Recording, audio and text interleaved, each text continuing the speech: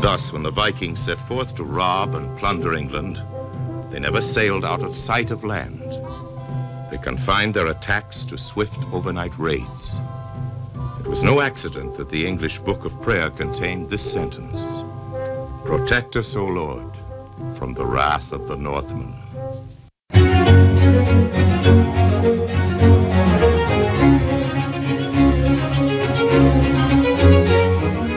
All right, folks, welcome to the Man Cave Movie Review, the podcast that reviews the good, the bad, and the ugly of movies for men. And today we're going to be talking about The Vikings, this great and fantastic film. And just so you know, folks, the oldest movie that we have showcased on the Man Cave Movie Review podcast to date stars Kirk Douglas, Tony Curtis, Ernest Borgnine, and the moderately attractive Janet Leigh. I am your host, Steve Michaels, and joining me is Mark. Where's James Hong when I need my new eye? Slover. This is the second movie with an eye issue in as many weeks. You know, Steve, I realized that a couple reasons I could not be a Viking. One, I cannot grow facial hair, and you can, so that one you've got covered. But both of us couldn't be Vikings, but Ken still could be a Viking in this movie, because he looks good while we don't in short shorts. You know where they got the idea for Speedos? They saw this movie and went, that's an awesome idea. That's right, and Ken can pull that off, and you and I can't. I'm jealous. So Ken could be a Viking. Yep. Because he could wear short shorts. Yep, he could. And speaking of which, also joining us is our other very good dear friend, Ken. Feed him to the crabs, Roni. I'm getting sick of the way that you're just pushing us around and ordering us around like we're slaves or something, Michaels. Back off or I'm going to sick my falcon on you. Oh, gosh. Very good. I like it. Keep that bird away from me. Yeah, we're going to...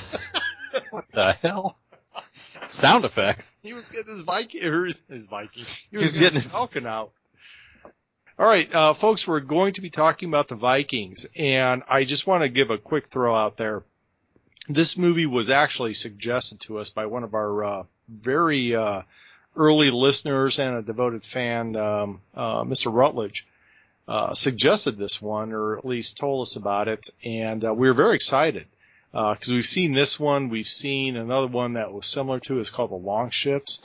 But this one here we decided to do is streaming. Well, I take that back. It is not streaming. You can get it on Amazon Prime.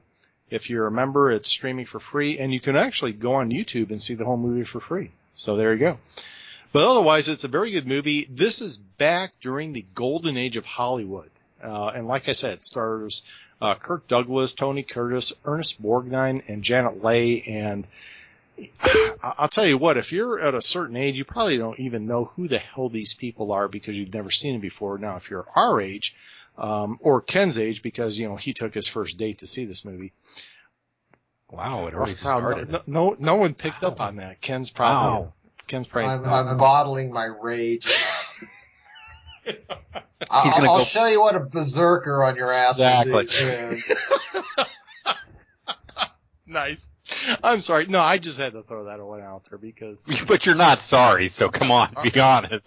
You're not sorry. Hold on. We have to, I deserve something, but what you're implying is, that I was taking, when I was 2 years old, I was taking the chick baby down the street to see this movie with my non-existent money. Yeah, I take that back. Actually, you were taken there by your babysitter. That's what it was. Could have been. Yeah. But no, I've got to say, I've never seen this movie. I'm just dumbfounded because when I was a kid, I am sure this was on TV and such, and I would have eaten this up, but I never saw this one.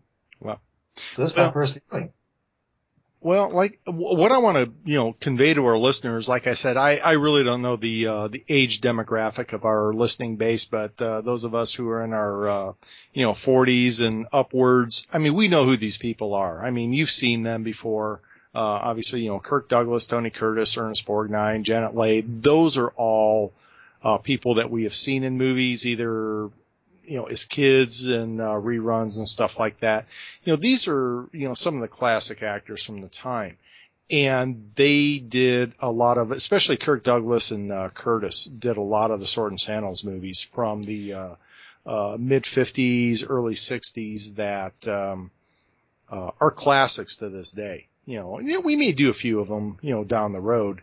And this is one of them. I'm classifying this as a Sword and Sandals. And I'm just going to get right into the IMDb plot of this movie. And Einar and Eric, and that is Kirk Douglas and Tony Curtis, they are two Viking half-brothers.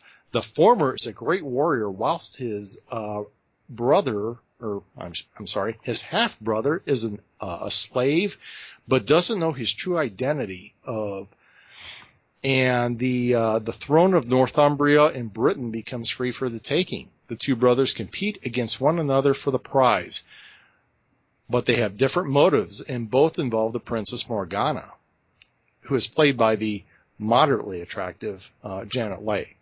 And that's pretty much the background. Actually, that's a very brief summary. One of the things about this movie I'm going to talk about, guys, this is one of those classic movies from that period of time in which they made epic movies. They didn't crush stuff together and just say, okay, here's the thing. I mean, they made epic movies. These were 2.5 hour movies where they really didn't compress the politics or anything like that. They really kind of got a little in depth. I do have to point out a thing that popped out to me is, I'm no stranger, obviously, to movies from this era. I mean, they're out there. I've seen a lot. But once I sat down to watch this with the idea that I'm going to talk about it and, give my thoughts about it, a thing that popped out was just the pacing of the story, as opposed to those we've done. Because we've been doing mostly modern movies that, made in the 80s, 90s, and, modern day for the most part, a little bit in the 70s. And the modern movies are just much faster paced, quicker shots, quicker cuts. And in this, you've got a lot of these scenes where, they're just taking their time. They're lingering on, a scene of people talking. They're lingering on, lengthy shots. I mean, how many times in this movie did you just see the slow approach of a, dragon ship across a beautiful fjord or something? They did it. And you wouldn't do that nowadays. They would just chop and move on. I thought that was, to me, something that jumped out. Did you guys notice that? I did. And Ken, that's a good point. I was actually going to bring that up throughout the show, but since you brought it up now, I noticed that too. I mean, there's probably a good, I don't know, what would you say, that one scene, when they're coming back from the Viking raid, there's a good 5 minutes or better of just the longship coming in with the music and just the picturesque landscape scenes, the scenes of the villagers coming down from there. I mean, it was almost something out of like The Sound of Music in a way. Not that I've ever seen that, but I have images of it. But you know what I'm saying? I mean, it was just like this very epic scene. And like you said, they took a long time. And I think I know why they did that. And we'll talk about in the trivia later on. But I mean, those boats they made, I mean, those were actual functioning longships that they created. Oh, yeah. I mean, it wasn't like some mock-up thing. I mean, that was a real longboat. I mean, they modified it for the guys that were of the size at the time, but I mean, it's not like it was, propelled by motors or anything like that. I mean, they created a real thing. So I think it was one of those where we spent a lot of time and effort in creating this thing. So we're going to put as much camera time on it as we can without putting the audience to sleep. Plus, we're going to show you this great picturesque parts of Norway as a bonus. So yeah, I agree with you, and I'm glad you picked that up too, because I did. I would like to just throw out there that this was made at a time when these people, and the main four actors and actress that we're talking about here, were all A-list at this time. I mean, some of them were further along in their career than others. This was made at a time when Tony Curtis pretty much had just recently broken through from being, basically a supporting actor to this. Ernest Borgnine had broken through. Kirk Douglas, I mean, he had been well known for years. Pretty much the same with Janet Leigh. She'd been a well-regarded actress with, good meaty roles back in the earlier 50s. But then they all went on to bigger things in the not too distant future. So, by the time you get to, the next year and, maybe 2 or 3 years down the line, they were putting out highly regarded movies that everyone still knows today. Right. And that is, I think, what is really kind of compelling about this movie is, like I said, you've got some A-list actors in this thing. I mean, gosh, when you want to compare the people that are in there, you got Kirk Douglas, Tony Curtis, Ernest Borgnine, Janet Leigh. That's like having, Brad Pitt, Angelina Jolie. I mean, think of your top name actors all in the movie. I mean, this is one of your epic casts. Not saying that those guys are comparable, but in terms of just the A-list actors, that's what you had in this movie.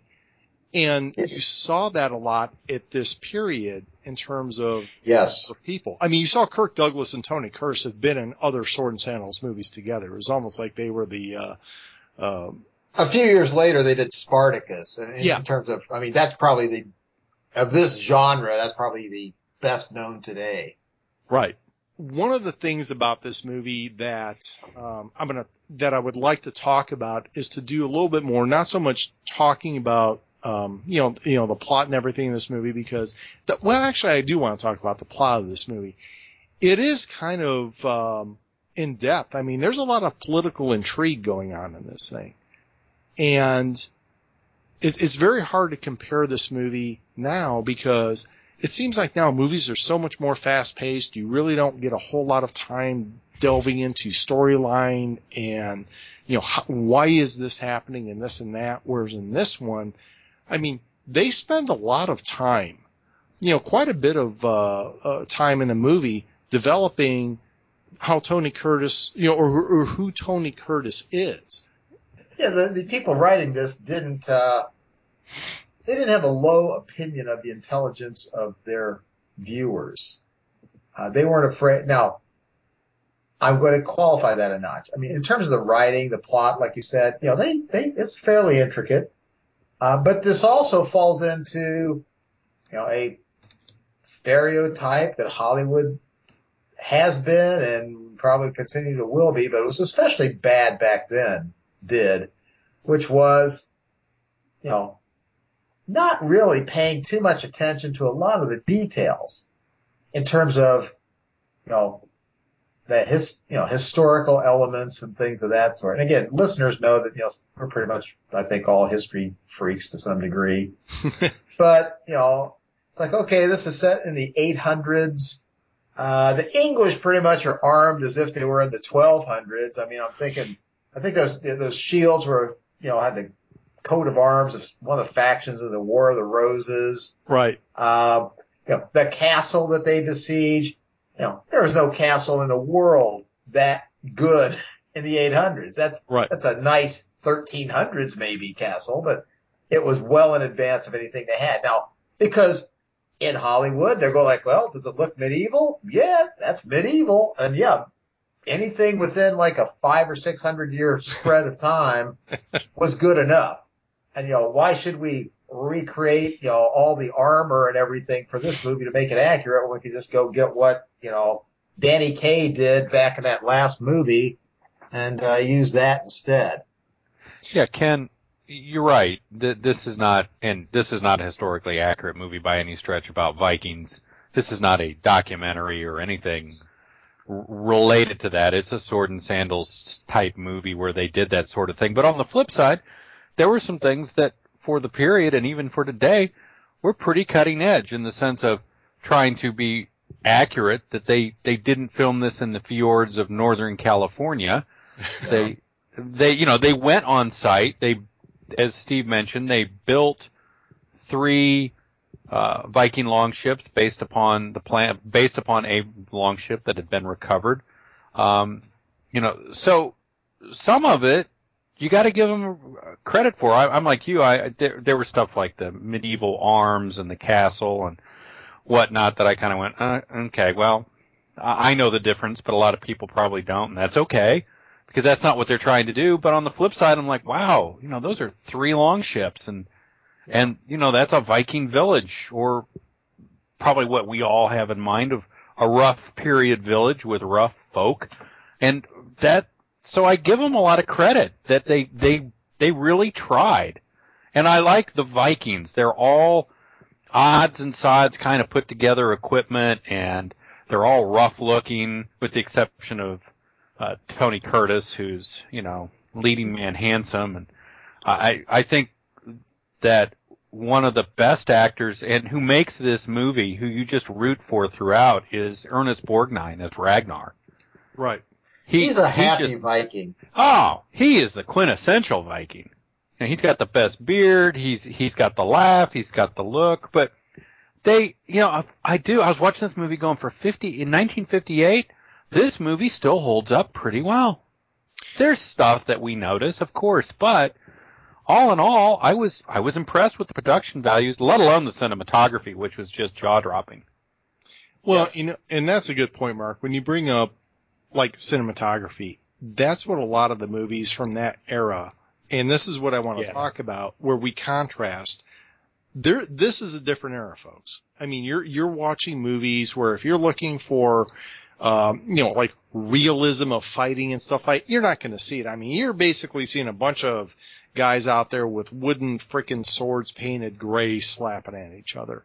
That's pretty much the extent of it. You're not going to see a lot of blood flying, if any at all, because I don't think they actually even allowed it back then. But what you saw... Oh, yeah. There is the one scene with Kirk Douglas where he's got blood leaking through his hand. Oh, that's right. After he loses his eye. That's a great scene. Yeah, I totally forgot about that. And I think in terms of that period of time, I mean, that had to have been horrifying to audiences. To see that. Pretty graphic for the period. Yeah, it really is. Especially when you saw the way, Tony Curtis, threw the bird at his face, and we'll talk about that particular scene, but... Wait, did I hear a bird? Was that a duck? Did somebody sit on a duck? Yeah. Ken, did you hurt yourself? Was that the Affleck guy? No, that's my falcon. Oh. I was feeding it. Okay. Yeah. I do want to throw out something that they didn't do, and although they piled on a lot of Viking stereotypes that may or may not be accurate, nobody was wearing a horned helmet. No. And I give them props for that, because that's one of those stereotypes that a lot of people did show. But they were drinking a lot of beer out of ram horns. Well, that's what they used. I don't know how tasty it was, but in terms of quantity, when they throw a party, they throw a party. If there was something where they said there was a time portal where you could go back to, and you had to go back, you just had to pick the time, I'm going to pick that period of time right there where they're having the party, because you got a lot of hot, smoking, blonde Scandinavian girls with this huge barrel of beer just bringing you like... Barrel doesn't give it... Yeah, barrel's not it. That doesn't give it justice. It's like a hot tub full of beer. I was going to say it was a hot tub. It was a hot tub full of beer. You're right. I mean, I just love the foam that's just coming over, and I'm thinking...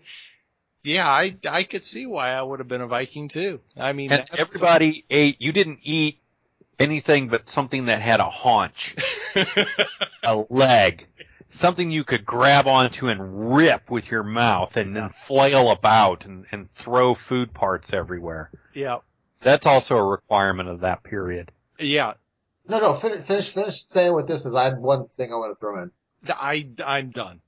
I mean, we've been talking about how they're doing this, back in the 50s, and I threw out that idea of how you notice, if you really pay attention, it's slower paced, they linger on scenes more. To give people an idea, if you're sitting there trying to think, well, what are some examples, that we can use as a counter? I'm thinking of 3 modern movies, which are in the Viking age or near it, just to have a counter. One is 13th Warrior. Uh-huh. Which definitely they're Vikings. But again, when you watch the 13th Warrior, totally different feel in terms of pacing and such. You've got, I'm not saying it's a great movie, but Outlander, that Viking versus space alien versus space marine movie. Oh God. Yeah. has some good scenes in it. Yeah. It's got Ron Perlman too. And, Beowulf, the recent Beowulf movie a few years back. That animated movie? No, Pseudo-animated movie? The one with Angelina Jolie, and it's a Beowulf movie. I mean, you may not have seen it, but it actually was in the theaters, did pretty well from what I understand. But they're all, to give a counter to how Hollywood treated the Vikings back then, and how they just filmed, the artistry of the film versus the way they do it now. I think those would give a good counter. Hey, Ken, you brought up a good point, and it just hit me now when you said about 13th Warrior. I did like the scene, and I almost kind of wonder, did they pull something from this movie when they made 13th Warrior? You remember the point when they brought Tony Curtis in, and they were going to sentence him to death? And remember the witch? You know, the crone? Oh, yeah. Yeah, the crone. Yeah, the crone was over there, and she's like, Odin said that you have to spare his life, and he's like, well, what do the runes say? Well, like it was like in the 13th Warrior, you know, she throws out all these bones, and then the Vikings, you know, she throws out like these like casino chips that you saw from Casino Royale in the James Bond movie. It was like these cards. It's like, okay, what the hell is that? I kind of thought that was cool because when I first saw that scene when she comes out, it's like, where the hell did she come from? Was that like an homage to this movie? I don't know. I do know that Mel Brooks' History of the World Part 2 ripped some scenes off of this movie. Oh. But I don't know if 13th Warrior was trying to do a homage to it, but maybe they were. What kind of job description is that? You know, this is our village crone. Here's the blacksmith, you know, here's the weaver, and this is the crone. Who aspires to be a crone? That's my question. One of the things I want to talk about, like some of the actors, and the guy that pretty much is, I think that was supposed to be the star of the show was like Kirk Douglas, and Tony Curtis was like the supporting actor. I think that's what they had imagined, and that's kind of what all the billboards and everything. But it seemed like Ernest Borgnine, who played Ragnar, who was the Viking chief and the father of Kirk Douglas, who, although in actual age was, I think, like a year older or younger, something like that. He is actually kind of the guy that stole the show, in my opinion. I don't know. I mean, Kirk Douglas was just, I think, kind of awesome in this movie. I mean, I really thought he was just really playing the type of Viking warrior that you would have seen back then. I don't know. Well, I have to say, Ernest Borgnine, all through his career, tends to be one of these guys who, he may not have been the star, but when he's on screen, he really does dominate it. I mean, he's got a powerful persona. And when he's acting, I think he throws a lot into it. He's a talented guy. I mean, he's well known for, I'm trying to think, was it just within a year or two of this movie, he had been in Marty. I think he won the Oscar for that. Yep. And he was also Fatso Judson in From Here to Eternity. Right. Again, when he's on screen, you know it's him. He's there. You know, that's a good point, Ken. He is. I mean, you could put him in there, and he may not be the starring role, but he's going to dominate the screen. And it's really hard to realize when you watch this movie that it's really Kirk Douglas and Tony Curtis that are supposed to be the main draws, but it's really Ernest Borgnine that is really dominating the movie. Well, I'm going to say that's a tough thing to do. It's to cast it, to direct it, and just to be the actor doing it, to play the power. I mean, your character is the powerful character, but in terms of the actor, you're just a supporting member of the cast. You know, you see that a lot in movies, and sometimes it works and sometimes it doesn't. I forget her name. I mean, I remember we did Death Race. Who was the woman that was supposed to be running the prison? Oh. Good example of this. I mean, you know what I'm saying? Yeah. I know who you're talking about. I can't think of her name off the top of my head, but I know who you're saying. But it's that idea that, you know, we have the star, Kirk Douglas. He's got the star power. And yeah, okay, in terms of casting it and paying them and everything else, Ernest Borgnine is a supporting character. But in the movie, he's supposed to be the man, the guy, the chief. And he doesn't. And he does it really well. I mean, that's the thing. I mean, he actually even looks like a Viking. That's the great part. And that's one thing I want to talk about too, guys. Did you notice, just the people that were like surrounding them? I mean, even the guys that were on the longboats. I mean, great looking extras. Yeah, they used locals. And man, did they look like that back then? Because, I mean, they got the beard, the hair, and everything. It's like, Jesus Christ. I mean, these guys look like Vikings. I mean, they looked real. It was awesome. I love that because really, when I say that Kirk Douglas and Ernest Borgnine look like Vikings, it's like, yeah, they got the beard and, well, Kirk Douglas doesn't, but I like the way they explain why Kirk Douglas doesn't. And I got they explain that. Yeah, okay. And I got the quote for that. That was nice. That was a nice explanation. Yep. But well, they linger. I mean, the camera lingers on these extras. They don't have to like pay much attention to, the men and the women in the village at all, but they do. And I thought that was kind of nice. Well, and it's also, again, it's this period of movie, and you especially see it with Spartacus. Mm-hmm. This is when you had extras, and you could pay extras very little, if anything. But you got a lot of people who gave you that local color or flavor, and I mentioned Spartacus, because when you see the final scenes of Spartacus, you've got all of these extras dressed as Roman legionary and as the slave army. Mm-hmm. And this was, again, that period where you could show up at a town and say, we're going to film a movie and we need extras. And this still happens to a degree with movies. People will show up, but you got folk, and you got folk that looked the part. Mm-hmm. And I give the producers and the directors credit because they filmed on location, so they got folk who were probably their great grandfather was a Viking. Right. Well, and we talked about that, I think, when we did Braveheart, way back in the day on this podcast, was when they did some of those big battle scenes. I mean, it was pretty much, there was very little CGI involved in that movie because at the time it was made, that was still kind of coming into its thing. So, when you saw those big armies, I mean, those were real people. Those were extras, and it was like Irish. I think they filmed it in Ireland, and it was like Irish militia. So they talked about that, is that when they did those battle scenes, those guys weren't screwing around. I mean, they were literally going at each other because it's like, oh, it's time to settle a score. And they literally had to break some of these fights up because those guys weren't kidding around. I mean, it was time to get down. So, I mean, and I like that. I think that's kind of cool. I mean, don't want to see anybody get hurt in a movie, but I mean, it does add some flavor to the, to the story. Well, the thing I like about this, and Ken, you've commented on it before, with the advent of CGI, one of the downsides, because, we're going to pack 10 pounds of crap in a 5-pound bag, is this movie had a good balance of, okay, 3 light Viking longboats can carry X amount of men, and that's the raiding party, and here's how many people are in the castle.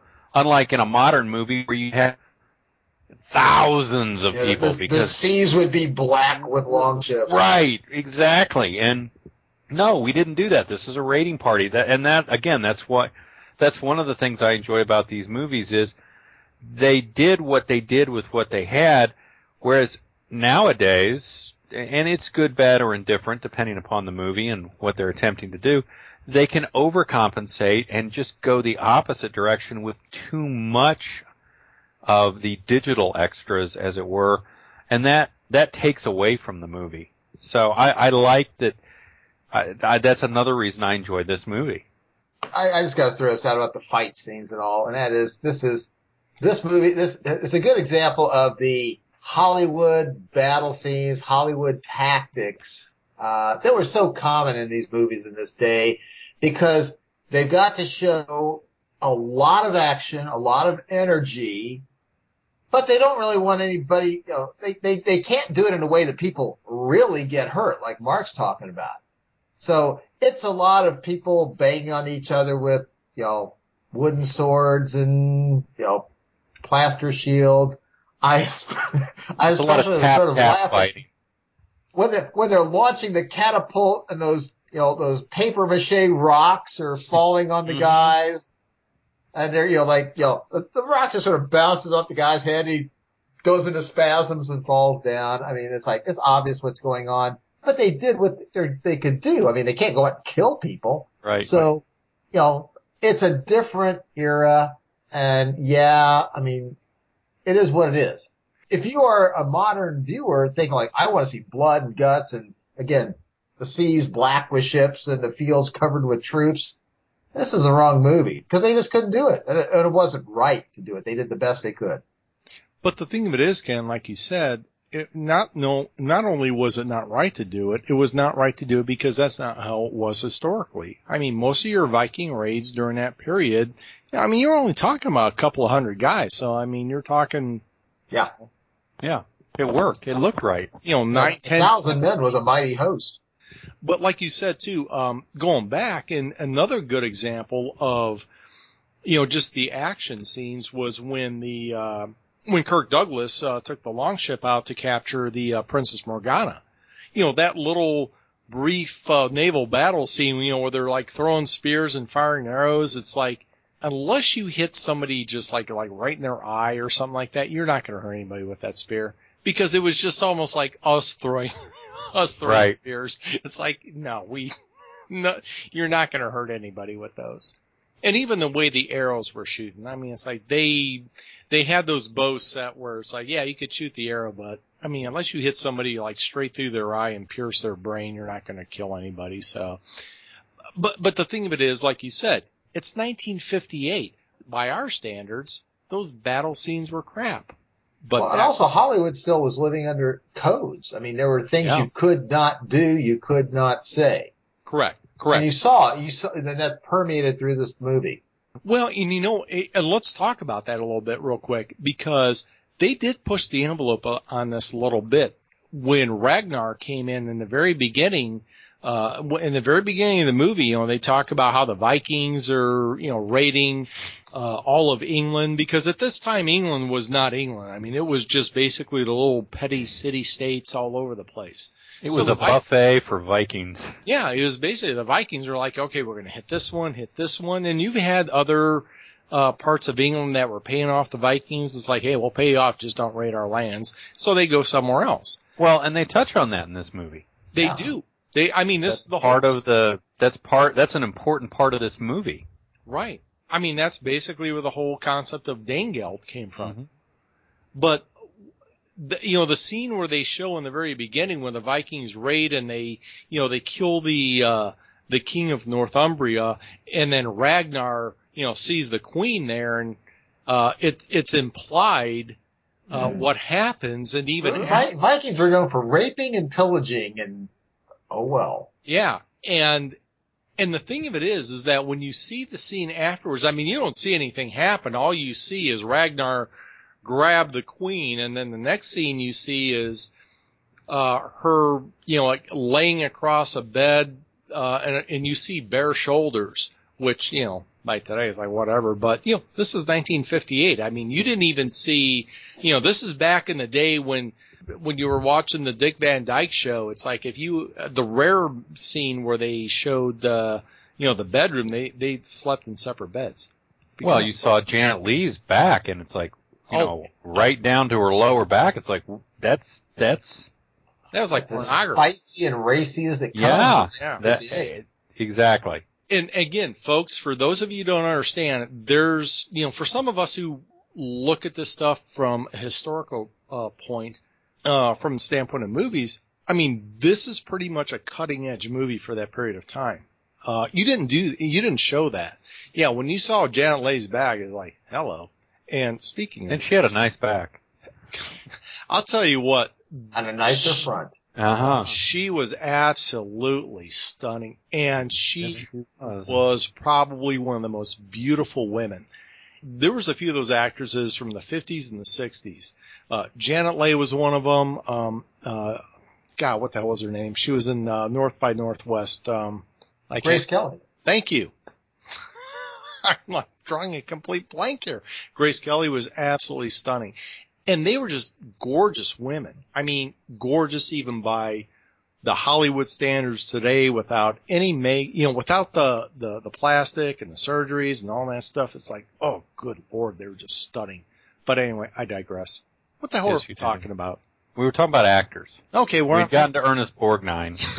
We went right. And Janet, we just covered Janet Leigh, I think, which I think she does, her role is to be the pivot between the two half brothers, Tony Curtis and Kirk Douglas. Right. And I think for the period, she plays a fairly strong female lead. She's pretty feisty, and she carries herself as a princess very well. I think she does a fine job in the role that she's handed, and she does walk a line of trying to show this princess, but also a woman who's not afraid to stand up for herself.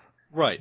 Another little detail about her, which I didn't realize until I was doing my research for this, is she was married to Tony Curtis. Yep. Oh, yeah. Yep. So, like, they were a married couple when they were making this movie. Interesting angle going on in the back scenes. Oh, yeah. Can imagine. Among other things. Easy. Nah, I'm just saying. What'd you guys think of Kirk Douglas? I thought he just is a quintessential actor of the period, and he just strode through every scene he was in. And not in a scenery-chewing bad way. He just possessed scenes he was in. I agree. He did. Kirk Douglas was always known for that period of time. We may be boring some of our listeners on this stuff, but for those of us who really have watched a lot of these old Sword and Sandals movies and just stuff from that period of time, Kirk Douglas was a legend. I mean, he is still alive. I mean, the dude's still alive. Still alive. God, I mean, he's got to be, Christ, I mean, he's got to be 90. I think he was born in 1916, so dude. Yeah. I mean, dude's like 95, 6 or 7. He's still alive. He's the only one of the actors who is still alive from this movie. Yeah. So, I mean, and he still does movies. I mean, I'm looking here. No, he stopped in 2008. He did he did a TV movie and then he retired. But, well, okay. I consider 2008 to be today. I mean, it's not that long ago. Right. Sorry.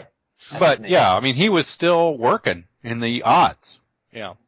I mean, this guy has been doing stuff forever. I mean, he is considered a legend in Hollywood. For those of you who don't know who Kirk Douglas is, I'm sure you know who Michael Douglas is. It's him. It looks just like him. Same guy. I mean, pretty much. I mean, when you look at Michael Douglas now, it's like, holy crap, you're becoming your father. You're your father. Holy shit. Yeah. Actually, you look at Michael Douglas now, and it's Kirk Douglas in The Final Countdown. Mm-hmm. I mean, same guy, because this is our second movie that we've had Kirk Douglas in, so there you go. Well, an interesting thing, I've never seen this before really with a modern actor, is if you go out to Wikipedia and look up Kirk Douglas, did you guys notice what's at the end of the Kirk Douglas article? Mm-mm. No. Much like you would see like the line of descent with a old king in the old days, they've got Kirk Douglas and his spawn and descendants, a family tree. Because he was married twice, and so it shows, there's one branch, 2 kids, another branch with 2 kids, and then there's Catherine Zeta-Jones in there, and like, oh wow, that's interesting. I've never seen that with an actor on their bio before, but yeah, he's interesting guy. One little detail about all 3 of the male actors in this thing were World War II vets, which was one of those things about these movies in the 50s. They pretty much all were. They all did something. Yeah, pretty much. Yep. And then you've got the British character actors who played the other roles who, Alexander Knox, Frank Thring, who played King Aella, James Donald as Egbert, the good guy sort of turncoat. These are great British classic character actors. Well, and here's one thing I want to talk about, guys, is this is still in an era of Hollywood where it's still, I think, trying to adapt to making movies, because I think a lot of these guys were still doing stage acting. And you see that in these movies. I mean, some of the scenes and the way they're set up, it's almost stage acting. I mean, it's the way it looks. It just looks like I'm watching a stage play. Yeah, that's how they were trained. did you catch what other movie most of our listeners would be familiar? They know Frank Thring, who plays King Aiella. Uh-huh. They've seen him because he was in Mad Max Beyond Thunderdome. Yep. He was the balding fat guy, I think. The one guy who with the eyepiece who was the accountant or whatever. Mm-hmm. He was the heavy set. I had no idea. Yeah. Yeah, that was his I think one of his last movies because he lived in Australia. Well, that dude was doing a lot of movies, even like right after, because he was in the Yeah, he's still doing movies. Yeah, you're right. Oh, he's still doing stuff? No, he's dead. He died in I was gonna 94, but he was doing movies right up until the time he died. Wow. Well, I think about in terms of like the style of the movie. This was, as Steve pointed out earlier, this was the day of the epic. Hollywood had these epics, big budget, big cast, scenes on locations. But a reason they were doing that was TV was that. Hollywood was sort of getting its lunch eaten by everybody staying home and watching TV. TV was a brand new, exciting thing. So Hollywood had to beat TV. So how do you beat TV? Well, you got to make it bigger, more colorful. This thing, I think, was one of the earlier the Panavision, big screen, epics. But that's how they were trying to overcome it. Now it didn't work in the end. TV still beat them out. And then we got into the 60s and a whole different style of movie making. But this was that period where they thought they could fight the small screen by making the big screen bigger. And it didn't quite work. I think we've covered actors. Did we talk about Tony Curtis? Oh, thank you. Tony Curtis. God, yeah. We forgot Tony Curtis. Tony Curtis I've always liked Tony Curtis. To me, he's a good looking guy, but he's a likable guy, especially after he made this movie. He was doing serious acting, but then he was willing to go out and, do comedy, to be a supporting character type actor. He was a very diverse guy, especially once you got into the 60s. He's in one of my kids' favorite movies, The Great Race, which is a great slapstick movie with him and Natalie Wood and Jack Lemmon. It's your classic. Yeah, and Peter Falk, Max. Push the button, Max. He plays the straight guy to Jack Lemmon brilliantly, and he has fun with the role. But you're right. Then he turns right around and does the Defiant Ones in '58, right around the time he did the Vikings too. So this guy's got a significant range of drama as well as comedy. He's a very capable actor. But he's not capable of pulling off the effect of my hand is gone. Oh, well. Well, what? Come on, dude. I mean, you're not fooling anybody here. Right. Now, having said that, they did what they had to do. Exactly.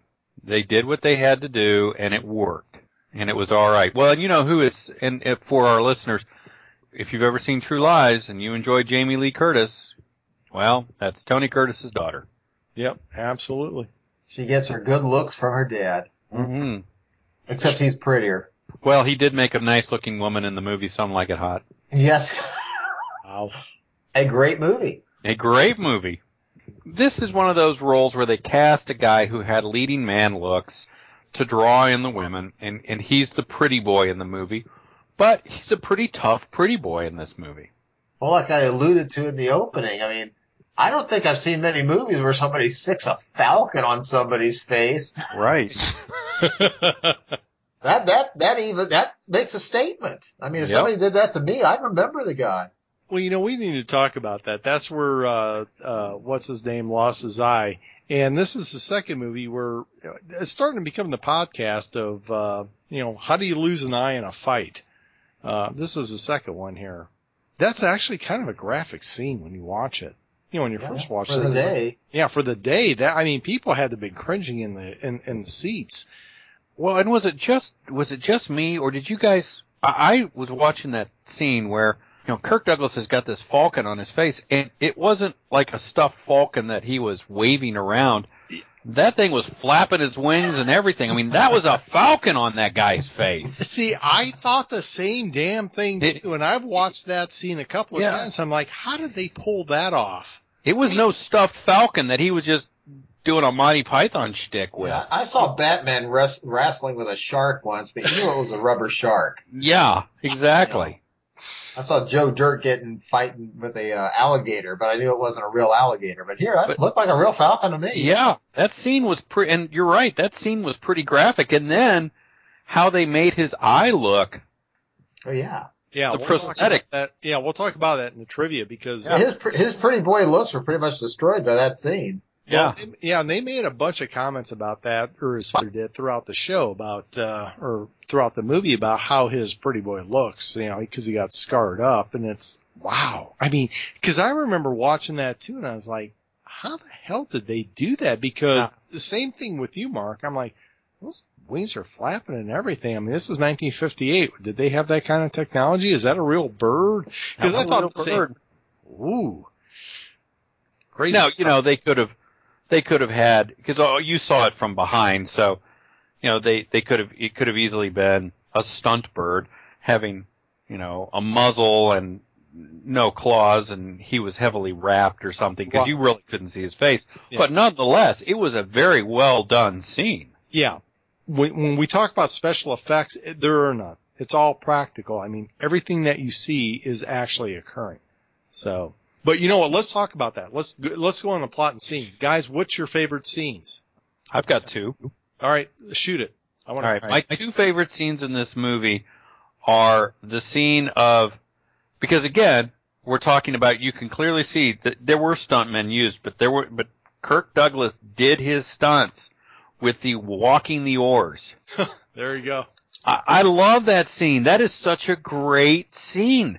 The guys stepping on the oars as they're they're coming into the harbor, and the guys are falling off, and Kirk Douglas kind of falls off and catches himself, and he does it not once, he does it 2 or 3 times. That's a fun scene for me. Yeah. And the other is the scene in the Great Hall where, Ragnar, Ernest Borgnine's character, and Einar, Kirk Douglas, they're whooping it up and having a good old time, and everybody's drinking and roaring and thumping, and then we get to the woman who has sullied her honor. Oh, here we go. And well, how do we know if she's innocent? Well, if we cut her braids and don't decapitate her by throwing 3 axes at her and chopping her 3 braids off, then she's innocent. That's a fun scene. I love that scene. That not just that, but that whole everything that goes on in the Great Hall, that's just great stuff. Mm-hmm. You're absolutely right. Ken? Well, I'm gonna throw out just a short little scene that was key to the movie, and that's the Ragnar at the wolf pit scene. Oh yeah. Yeah. Good one. Ernest Borgnine, he's been captured by his enemies. The enemies are going to feed him to the wolves. It's a scene where, because of various things, Tony Curtis has to shove him into the wolf pit. They've made they do the Chekhov's gun routine a lot here. I mean, they allude to something, and then they, talk about it again, they talk about it again, then all of a sudden it's like, boom, here's why they're talking about it. And they've made several allusions in the movie up to this point about what a dishonor it is for a Viking to die without a sword in his hand. So now, okay, we're going to throw you into the wolf pit, and the wolves are going to tear you limb from limb. But he's going like, no, at least give me the honor of going out like a Viking. So they give him the sword, they shove him in the pit, and, they don't show it. You hear snarling and growling and yelping and all, but that, if there's 12 wolves in that pit, 11 of them just died. Right. Then so did Ragnar. Yeah. And those weren't like, half-starved beagles in the pit. Those look like starving, vicious wolf dogs. Yeah. Yeah. And the other, I'm not going to say it's a great, in terms of realism, not great, but in terms of just watching the attack on the castle at the end, you're going like, just the general person has to say, that's a strong castle. I'm going like, this is like a 1300s high Middle Ages castle with, this thing's impregnable. There's no way these Vikings will take it. And then they show them, and it's like, it's not like they siege it for a week or a month. It's like they just sort of show up. Okay, let's take it. Okay, boom. 20 minutes later, castle taken. And the way they do it, I'm not going to go into detail, but pretty original. They use some smarts and overcome the problems. So no reason to take your time and dilly-dally. Just get down to business and take the castle and move on. And the other thing they do in that scene is they're not afraid to take losses. No. But they're going to take that castle. Right. Yeah. But again, they're not wasting lives. But it's like, No. well, if it happens, it happens. And you're going out with a sword in your hand, so okay, you're good. They demonstrate that pretty well throughout this movie is the fear that is instilled on the quote unquote Christians and civilized folk, because the Vikings are just fearless. Yeah. And they reflect that in this movie, pardon me, very well. A subplot that's going on the whole time. Hollywood doesn't like to do this thing anymore, but it's the thing that it's the Christians versus the pagans. Yep. And they're very direct about it. I mean, we're English, we're Christians. These are pagan Vikings. They're barbarians. Maybe we can save them and bring them to the light, but they're pagans. I mean, it's not like, well, they're just an alternate lifestyle. No, that's not it. They're pagans. They're pagans. If they don't, if they can't see the light, kill them. They don't deserve to live. So it's a different way of looking at things than you usually get in these more politically correct times. Right. What about you? How about me? Yeah. Favorite scenes? Well, you already took my favorite scenes. That I was going to say the oar walking scenes and the wow, really took the two right out of my my board here. That's all right. Well, let me throw out one scene, not a scene, but a thing that popped up several times in the movie that I thought was amusing, and I'll just ask you guys, but what did that guy do to pull the duty of your job is to sit up, climb up every morning to the top of this tall tower and blow this horn? I mean, that guy's lungs had to be just so developed. He had this gigantic horn and he'd blow when a ship is coming, but how do you get that duty? I mean, that had to be he had to do something bad. I'm just going to say when we do sound clips, I have a few, commentaries to make. And that is a ringtone I want for my phone now, by the way. I do. It's awesome. That is so awesome. It is. But that's a great scene too, because you've got that panoramic shot of him up there with that huge horn and the long ship coming up the fjord. Oh yeah, it's awesome. I mean, and that's what we talked about with cinematography. I mean, when you see that, this isn't CGI, folks. I mean, this is a long ship coming up a fjord in Norway. It's again in 5 minutes with beautiful sceneries and glaciers and mountains. And oh yeah, the mirror-like water. Hey, it just hit me. Did Peter Jackson rip this off for the Two Towers? This hit me. That horn, I don't know which one's bigger. Oh, gosh. Good point.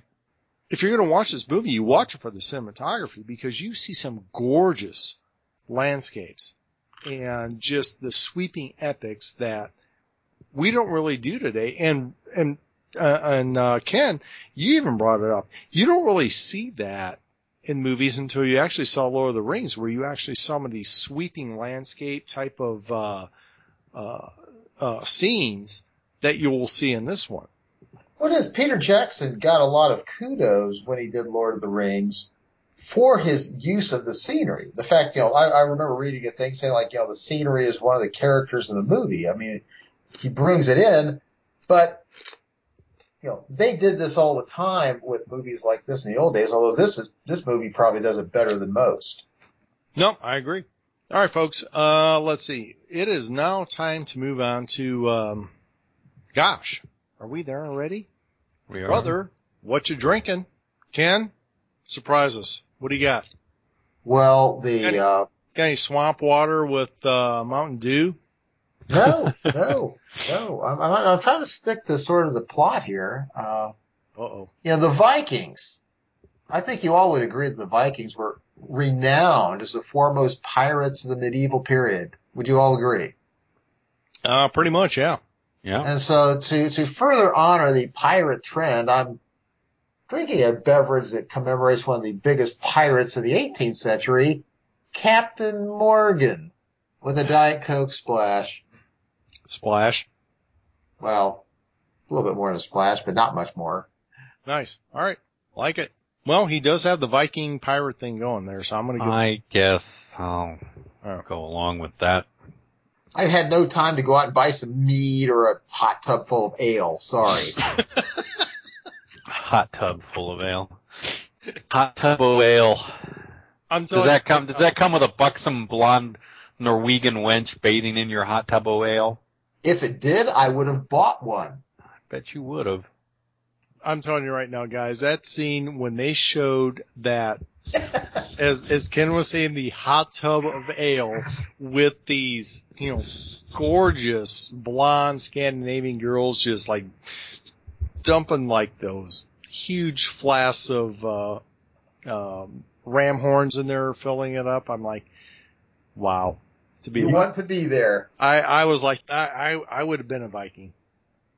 Steve would look good in a set of bearskin shorts, wouldn't he, Mark? Oh, and shorty a drinking horn in his hand. Yeah, absolutely. I don't think so. And a falcon attached to his face. Yeah, right around. There's that bird of yours again, Ken. You better feed it. Yeah, bearskin shorts and ale with eye gone. Oh gosh, no, I'll pass on that one. Mark, what do you got? Talk to us. I am drinking a beer appropriate for the evening. I went out and found a beer called Skull Splitter. Oh, I know what that is. And it is not something that you slam back. Nope. It's a sipping beer. It is from Scotland. Because if it's not Scottish, it's crap. Thank God, I thought I was going to have to lead you to that. No, when you said Skull Splitter, it was like chumming the water for sure. I just wanted to make sure. It is an ale. It is from Scotland. It is a dark ale. Oh wow. You do not come at this thing without a modicum of respect. I've been working on this thing for about 30 minutes now, and it's 8.5% alcohol by volume. It's tasty, but I won't be drinking 2 of these. I haven't heard that in a long time. Yeah, Skull Splitter gets that one. It doesn't matter. It's a good beer, but have you had it? Yeah, I have had when you said Skull Splitter, I was already getting my Scotland accent out because I knew what it was. But you agree, you cannot, this isn't one of those you can take down in 4 or 5 quaffs of beer. No, it's, no, you have to nurse that one. Yeah. It's almost like you're drinking bourbon. Yeah. It's good, but you gotta take your time with it. Yeah. And 8.5%, I think they're lying. And that's why I gave it to Godzilla, because I had one of those and I literally was like slamming my head in the wall one time. Just saying. I was wondering how we were going to get the obligatory Scotland reference in. I thought somebody would say something like, well, where is Northumbria? Well, it's right next door to Scotland. I looked at that and I'm like, okay, there's our Scottish reference. I've checked. The box is checked. I don't even have an ounce of Scottish blood in me, and I don't know what the hell my fascination with that. It's because you don't have to wear underwear when you wear your kilt. That's what it is. It's what it is. It's why I go commando all the time. There you go. All right. What am I drinking? Guys, you know what I'm just going to say right now again. I stopped at one of my favorite breweries at College Park. I got some more of Liz's porter. You've been on a roll with that. You know what? When she's tapping it, I'm going to be filling my growlers up with it. And it's, I know I've had it before. I'm going to recommend it again. For those of you who live in the Indianapolis area, the Rock Bottom at College Park, right off 86th Street, get the porter. Love it. And part of it is, guys, I love porters. And there's not that many of them around. It's hard to find them. And when you can find somebody that actually makes it, you get it. And when you can actually find a brewery that actually makes it, you frickin' get it. And hers is fantastic. So that is what I'm having right now. Gentlemen, we are done with Brother What You Drinking, so let's go on to clips, our favorite part of the show. There's a few in here I pulled out. Don't have a lot, but because it's one of those things where it's not so much a clip fest as that there's a lot of drawn out dialogue. That sounds really good, but it's like, all right, well, I'm playing part of the movie, so. Yeah, like I said, it's different pacing. They didn't. Yeah. The idea here, when they were writing this, it wasn't like, well, what kind of quick zinger can we put in here or something? That's just not the way they worked back then. Right, exactly. All right, so I'm just going ahead and play this. This is number 1. You're late. We've been waiting half the night. I nearly didn't get here at all. I owe nerves of our meetings. I barely escaped with my life. You've got to take me with you. He's no more use to us. Send him back. There's no way to reward a man who's guided our raids. No, we'll find good use for him. Come aboard. And one thing I liked about that, and the reason I grabbed that clip, is because Ragnar, even though he was a Viking and a barbarian, he had a code of honor. It's like, doesn't matter that he's helped us out. I'm not just going to, like, screw him over.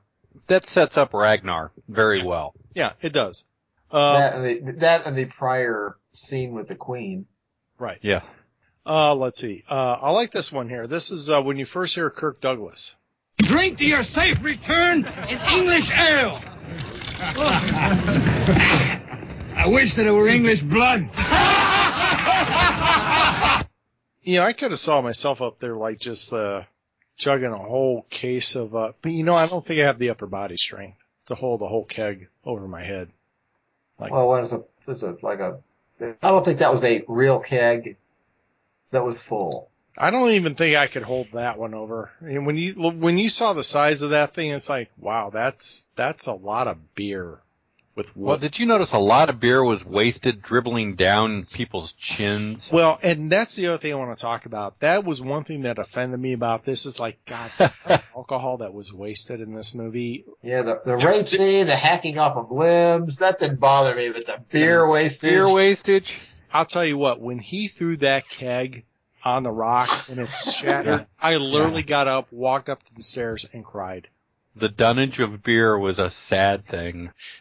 This is number 2. This is when Ragnar was explaining to his English ally who his son was.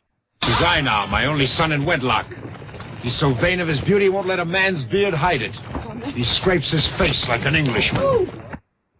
I like the fact that he said, my only son in wedlock. Man, I got a lot of bastards right around this village. I got so many, I don't even know how many I got. But this one, I know who this dude is. I love that. Well, and I like that they didn't say shaved. He scrapes his face. He scrapes his face. I like that use of language in this movie. Yes, they were good about that. All right, Mark, we were talking about the guy that was blowing the horn when the longship was coming in.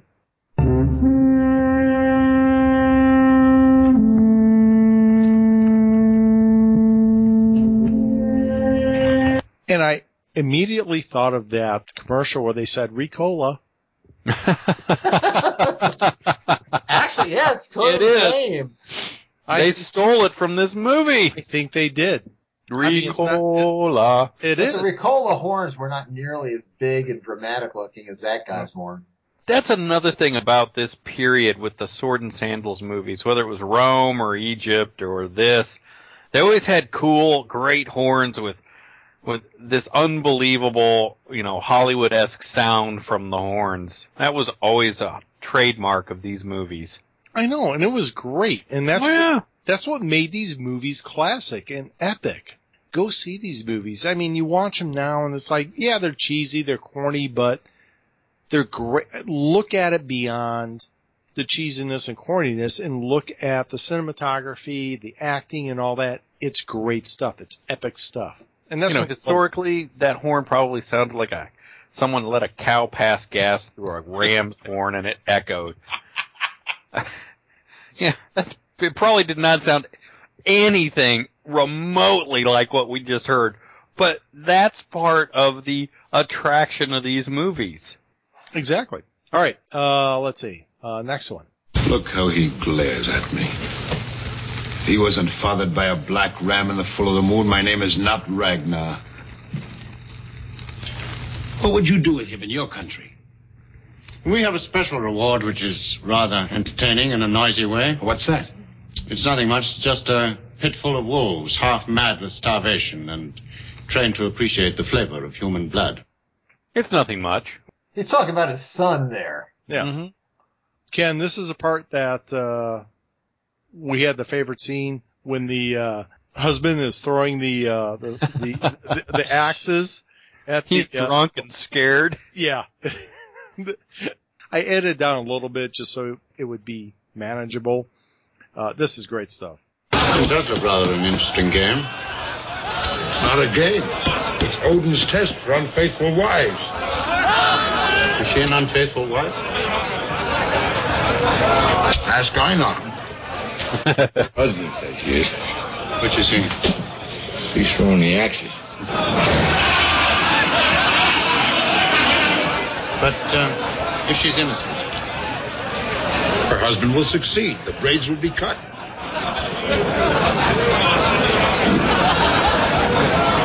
Supposing he misses the braids and hits her.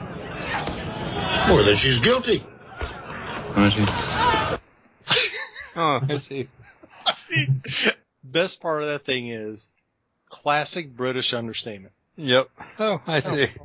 And I love it because, what's great is Ragnar setting his son up. You put her in this situation, buddy.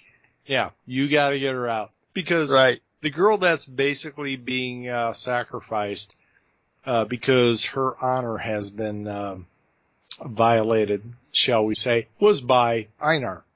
So Ragnar, it's a great little scene where Ragnar pretty much tells his son, knows. in a very subtle way, you better go out there and save her ass. All right, let's see. This is when they were going to get rid of Tony Curtis because he had sicked his falcon on Kirk Douglas, and they were going to send him off to his death. The crone, the witch, the whatever they call it, Cirrus prophet that was going to say, you can't kill him because Odin said no. And Ragnar said, no, we're going to do it anyway. So here we go. That no man shall kill him. Let the tide of the sea do it. Bind him, cast him into the slop pool at low tide. Take him out. You'll not kill him, but you'll throw him into the slop pool to be drowned and eaten by crabs. Then let the crabs be cursed by Odin. That's my decision. No, that is a lawyer at work. Well, let's see. I can sidestep this issue and still resolve it. As much as I like Ernest Borgnine, it didn't have the same effect of this. So let it be written. So let it be done. True. Well, Yul Brynner has more timbre to his voice. Can't deny it. Yeah, well, Absolutely. I'm just saying. But he wouldn't have looked good as a bald Viking. A bald Viking with a huge beard, though. That would. Well, yeah, but then bound up like as an Egyptian beard, kind of long and straight out. The Egyptian Viking. Wow. Oh, gosh. All right, folks. That is it with clips. We have to move on to the Man Cave Movie Review Checklist. Number 1.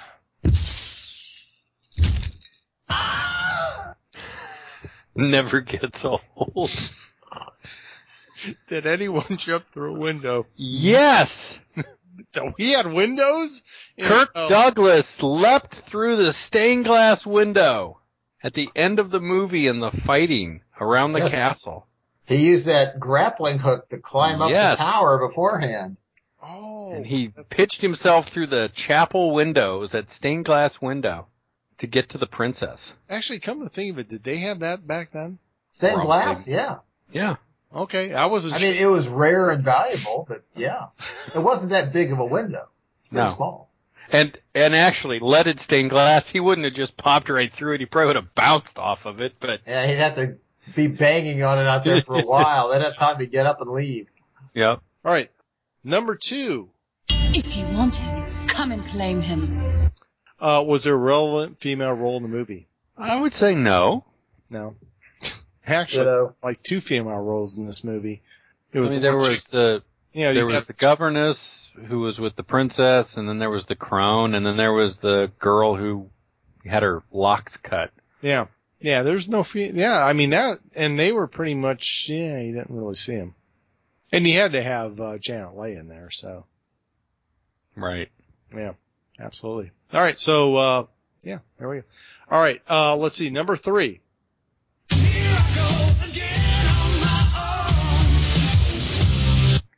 The answer is no, because she wasn't born yet. And even if she was, she's no Janet Leigh. That's right. Sorry. No, he's right. No, Janet Leigh's got something on. Yeah, Janet Leigh wins. Moving on. Let's see. Number 4.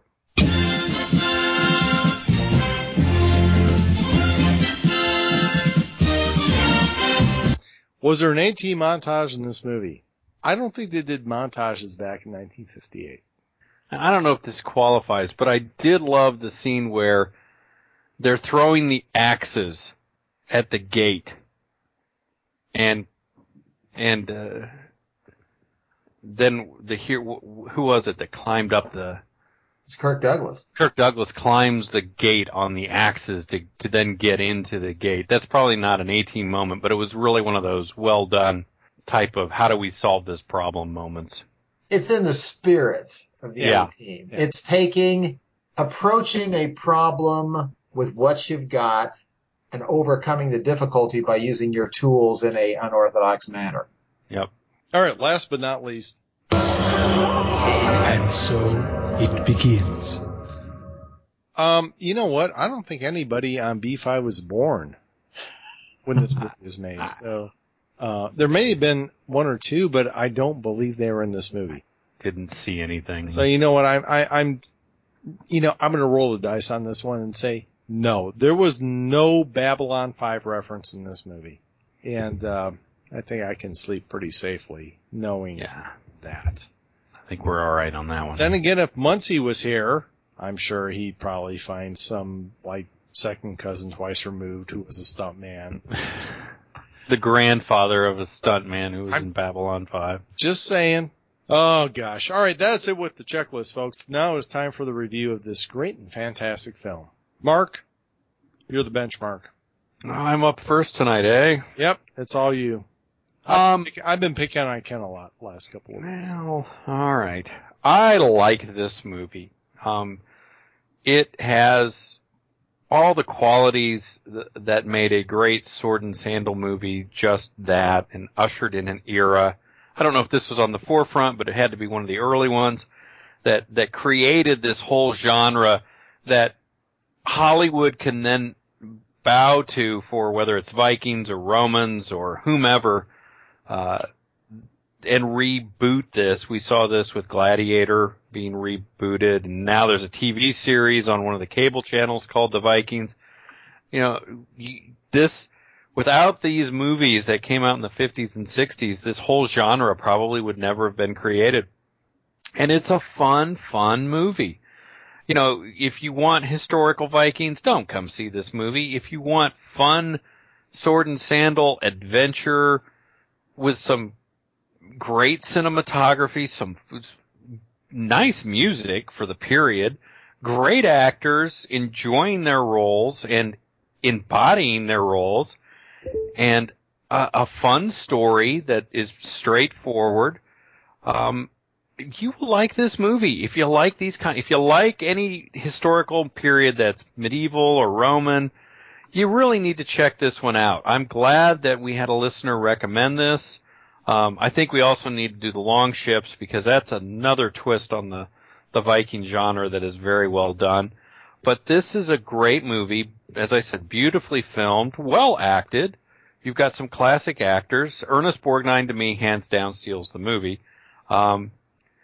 Is it a great movie? No. Is it a fun adventure that you wish Hollywood would make more of? Because as we noted, they take their time.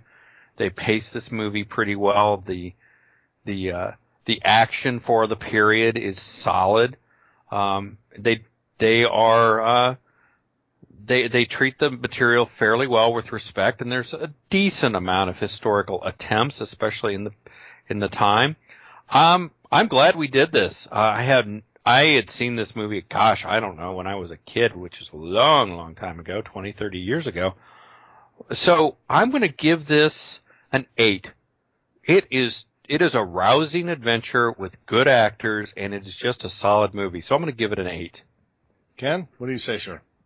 Mark beat me to it. I mean, what he said pretty much goes for me.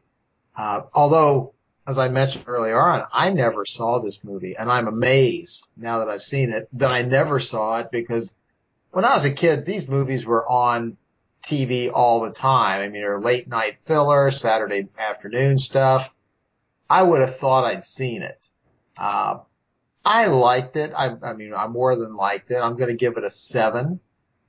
I think it's totally respectable. If you're totally used to modern movies, and you might think this is a little slow paced, but sit back and enjoy. Again, the cinematography is great, decent story, classic. Again, A-list, golden age actors and actresses, so it's well worth seeing.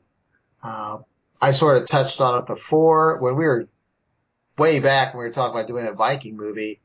I'm a fan of the long ships, and I've got to say, if I had to put the long ships next to this, I'd give the long ships a little better grade. But that's just me. May not, your mileage may vary. But if you like this kind of movies, check this out by all means. It is available, easily available, and if you got some extra time, check the long ships and see if what I said is true too. All right, thanks, Ken. Guys, I love this movie. I love movies from this era. I'm a big Sword and Sandals fan from anything that was made back in the 50s and 60s. There's a certain nostalgia part of it I really like. Really enjoy this movie. One thing I like about this movie is the fact that all the stuff that you saw was all practical. It was all practical effects. The long ships coming in through the fjord. All that stuff was done. It was all real. That's a big deal for me. That's what really makes a movie real for me, and I really do think that improves upon the quality of a movie. Where you see now where they do like it's all CGI or whatever, where they had to build these ships from hand. So that is a big deal for me. Overall, I'll give this movie, like Mark, I'm just going to say, compared to some of the other stuff from that period of time, I'm going to give it about a 7.5. There's a few other issues that we didn't get into the review that I didn't talk about, but that's all right. But for me, this one's a 7.5. Really enjoyed it. You got to go see it. If you like the Sword and Sandals stuff from this period of time, this is definitely one you got to see. All right, so folks, that is it. That's my review, and that is it with the Man Cave Movie Review, episode 86. Stay tuned for us next week, and we're going to be talking about Reign of Fire. You hear that, Jeff? We're talking about Reign of Fire. You better be here, because it's your movie.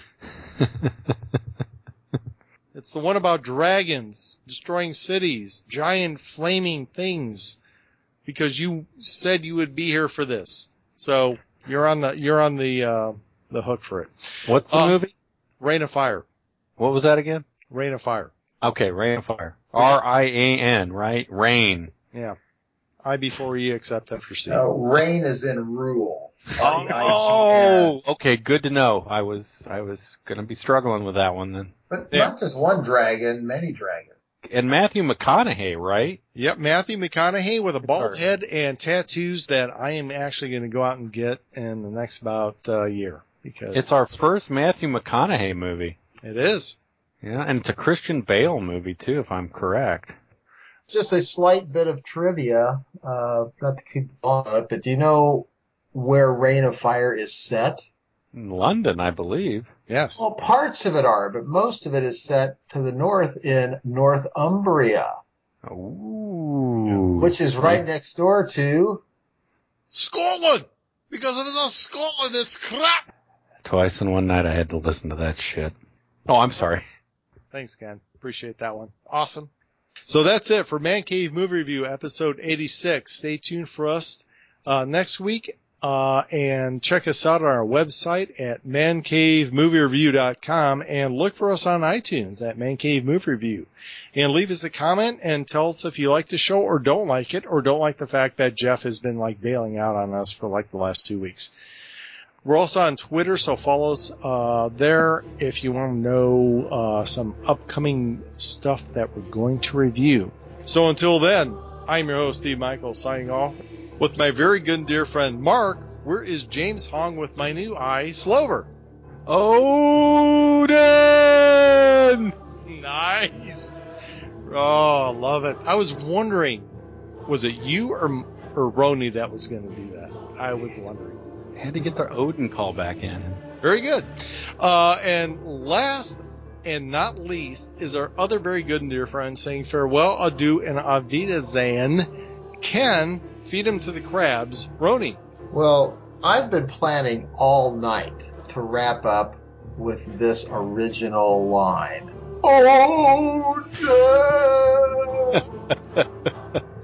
Mark stole it from me. I know. Yeah, that's it. That's all right. I was expecting that because that would have been my closing line too. All right, folks. Hope you enjoyed the show. As you can tell, we did. Until then, I am your host, Steve Michael, signing off. Ciao.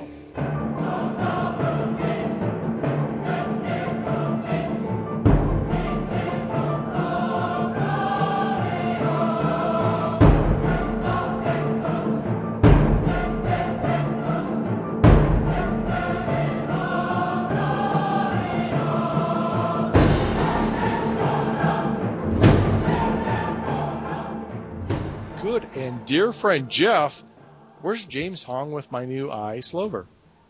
Jeff, where's James Hong with my new eye, Slover? You just transliterated my name with Muncie's, you bastard. Mark, go in your bathroom, shave your head, and come back and finish up. I've got to mush myself down by about 6.5 inches, too. Just stand on your knees like Tim Conway used to do. I can be Muncie instead of Dorf. Dorf on movies. Muncie. No, you'll be Morph. Or Murph. All right. In 3, 2, 1. Let me back this up. No Christmas for you. You're off the Christmas list. I've been off the Christmas list for about the last 15 years of my life. All right. So